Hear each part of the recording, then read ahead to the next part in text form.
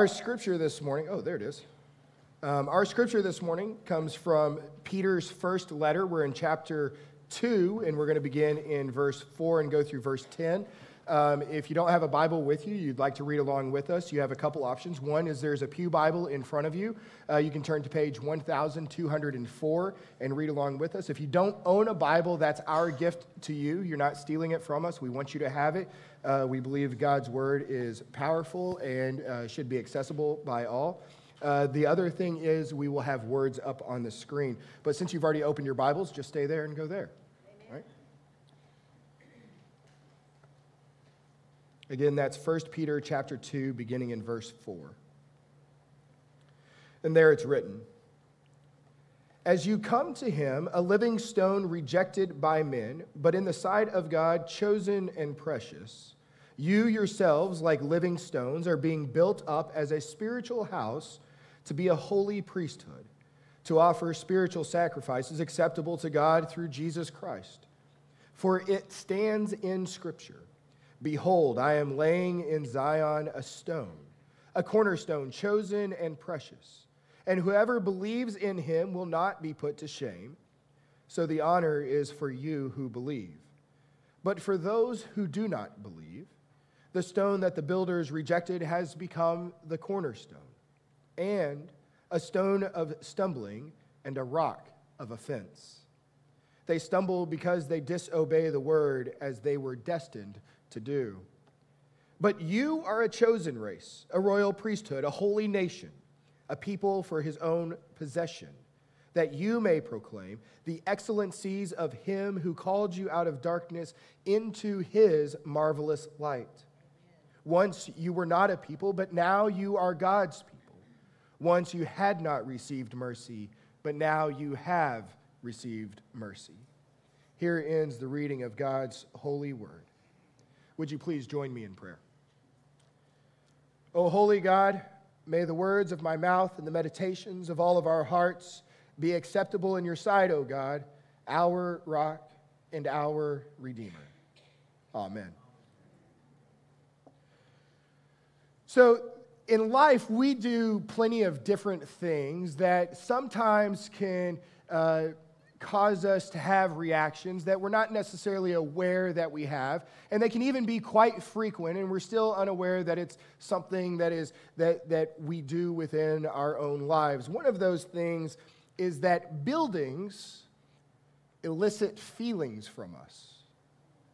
You may not have thought about it and thought, why do I have feelings about buildings? It seems so arbitrary and nonsensical, yet we do have feelings about buildings. We can be driving down the street and we can see a really cool looking building. And if we're with someone, we can be like, oh my gosh, did you see that building there? Or when I take my little boys downtown and they're like, whoa, that building's so tall.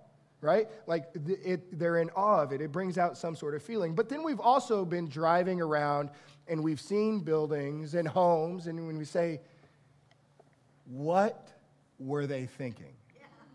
Right?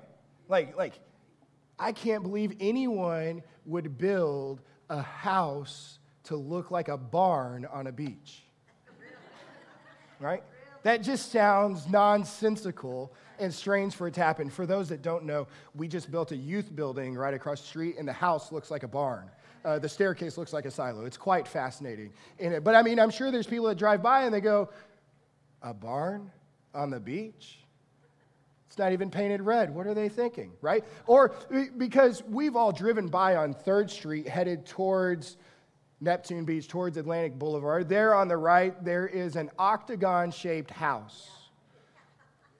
It's been there as long as I've been here, and I'm sure it's been there longer than some of you have been here, because I've only been here 7 years. But it seems to change hands of ownership every couple years. Some new developer or builder's like, oh, I can do something cool with this. And what we get left with is the most recent developer thinking, hey, I have the solution. I'm going to build a square house with the octagon house inside of it. What are they thinking? Right? I mean, they might as well build a barn on the beach. It's nonsensical. But we have feelings about buildings and about houses.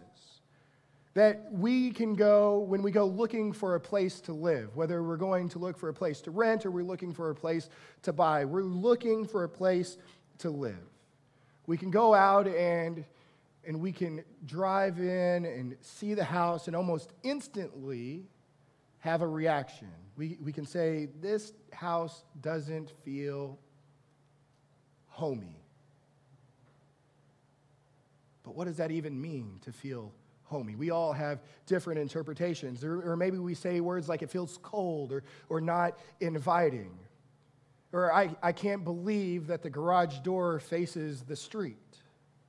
Some of you are looking at me like right now like you've never been married looking at a house with someone before. Right? Or you walk in and the kitchen happens to be painted neon yellow and have olive appliances.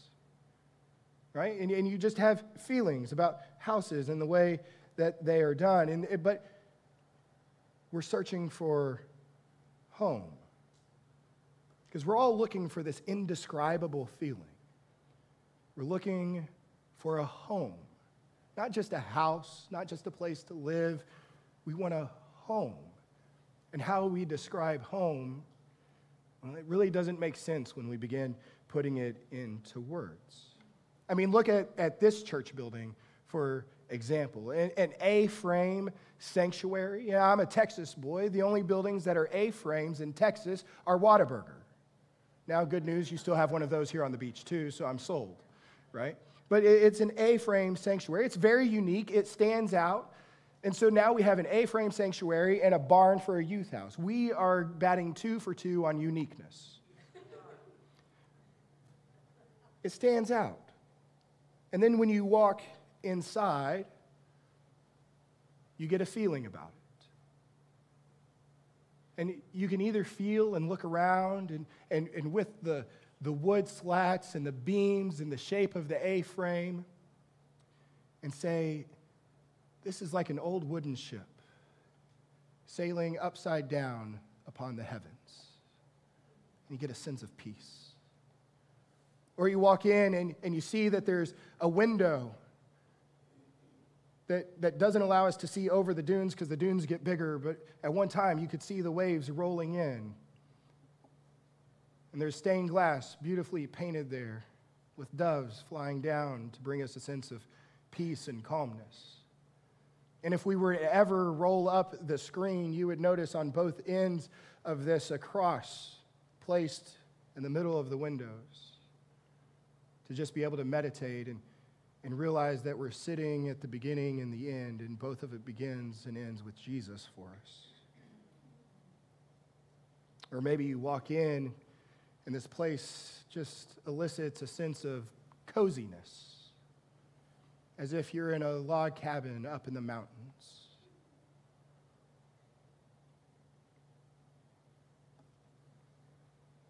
Buildings have a way to elicit feelings from us.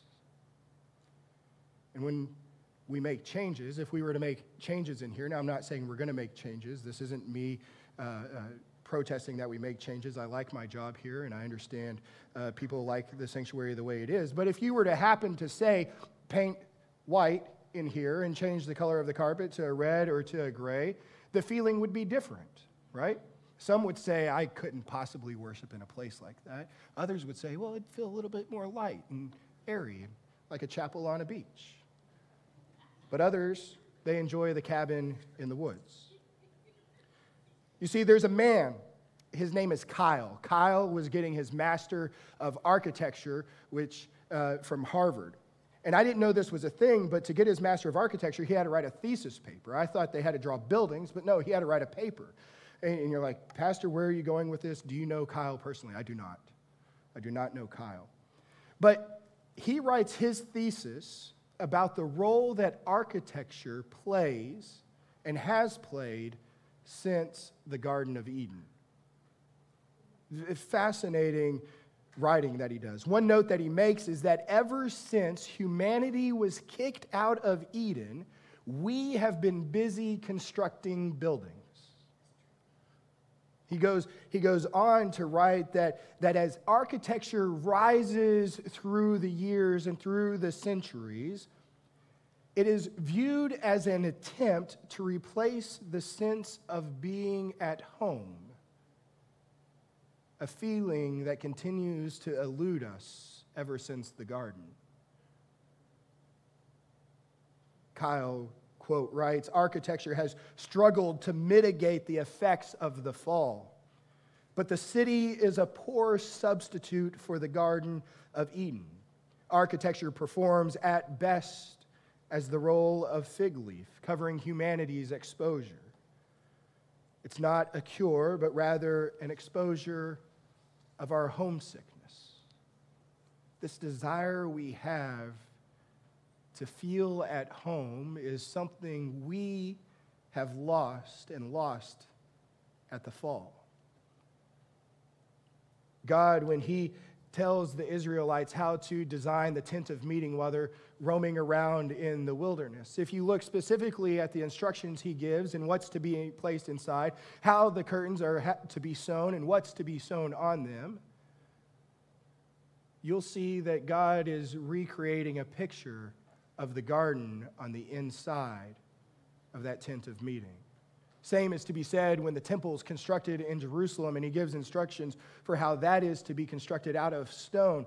That when you walk into the temple of Jerusalem, you would notice in ornate gold and silver and brass and with all of these fine linens, but you would get the imagery of the garden, of what was our original home.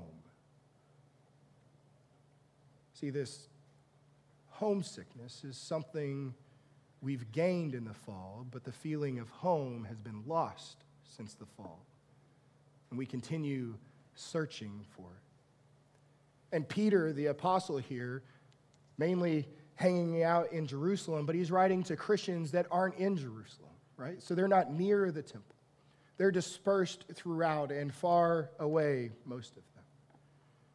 And Peter moves from writing about us as Christians as part of God's family. And here in chapter 2, he makes the move to calling us spiritual houses. Spiritual houses. And now these elect exiles of the dispersion to whom he's writing are now being called spiritual houses.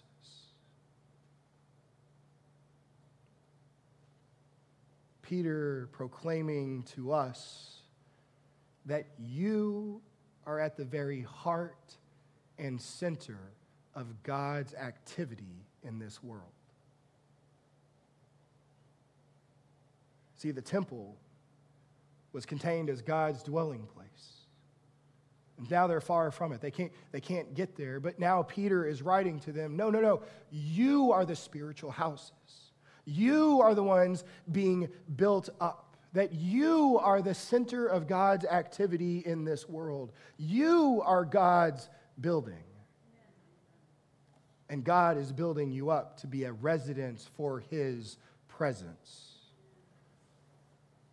For you see, God's activity is not located at 2125 Oceanfront in this sanctuary. God's activity is located in you and in his people around the world.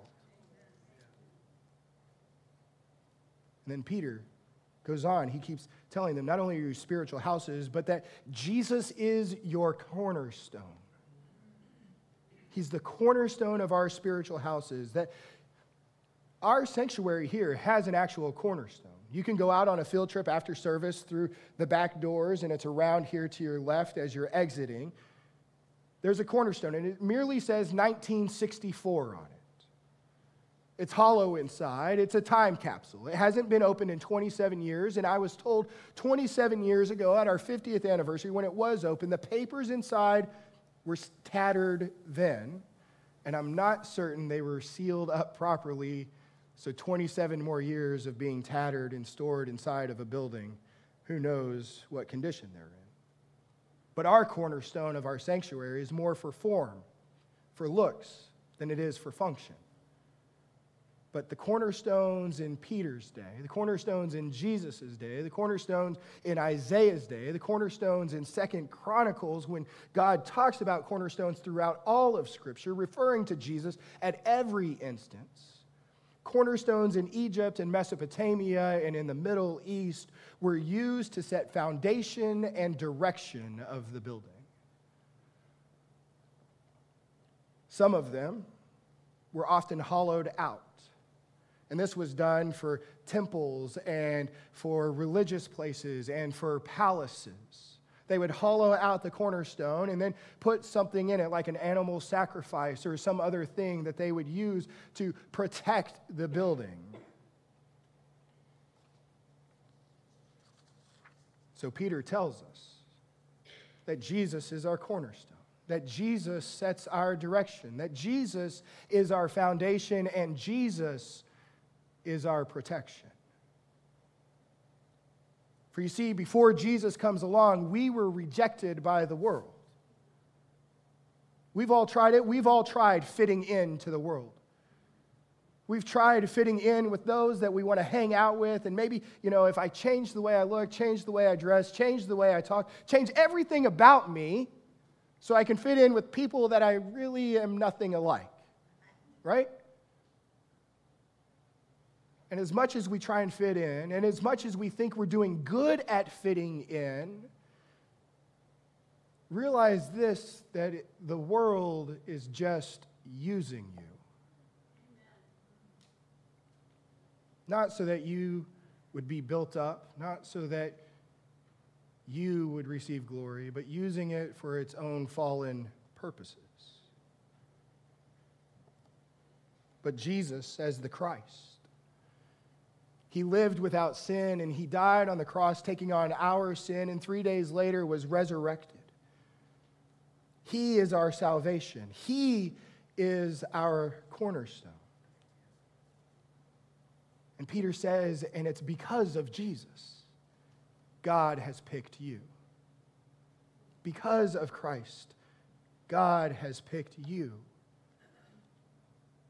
Picked you as a stone out of buried darkness and brought you into His marvelous light. Once you were not a people, but now, because of Christ, you are God's people. Once you had not received mercy, but now, because of Christ, you have received mercy. You see, we continue to walk through this fallen world, and we will go and continue to search in years to come for places to live and to call home. But all of it is a poor substitute for God. See, we were created and designed to be built up for God and for His purposes. God picked you out of the world, not so that you would go and build great buildings, but so that He could build you up into a building that shines the light of Jesus into the world for His glory. One of the things that I've come to realize now in my advanced age and through the years is how the words we use and the manner in which we use them matter. So I'm going to tell you something maybe you've never heard here. But we've gotten it wrong here. We've gotten it wrong when we say that this building is First Christian Church of the Beaches. Because according to God, according to His Word, according to Peter, this is merely the place where First Christian Church of the Beaches gathers for worship. You, dear brothers and sisters, you are the church. Amen.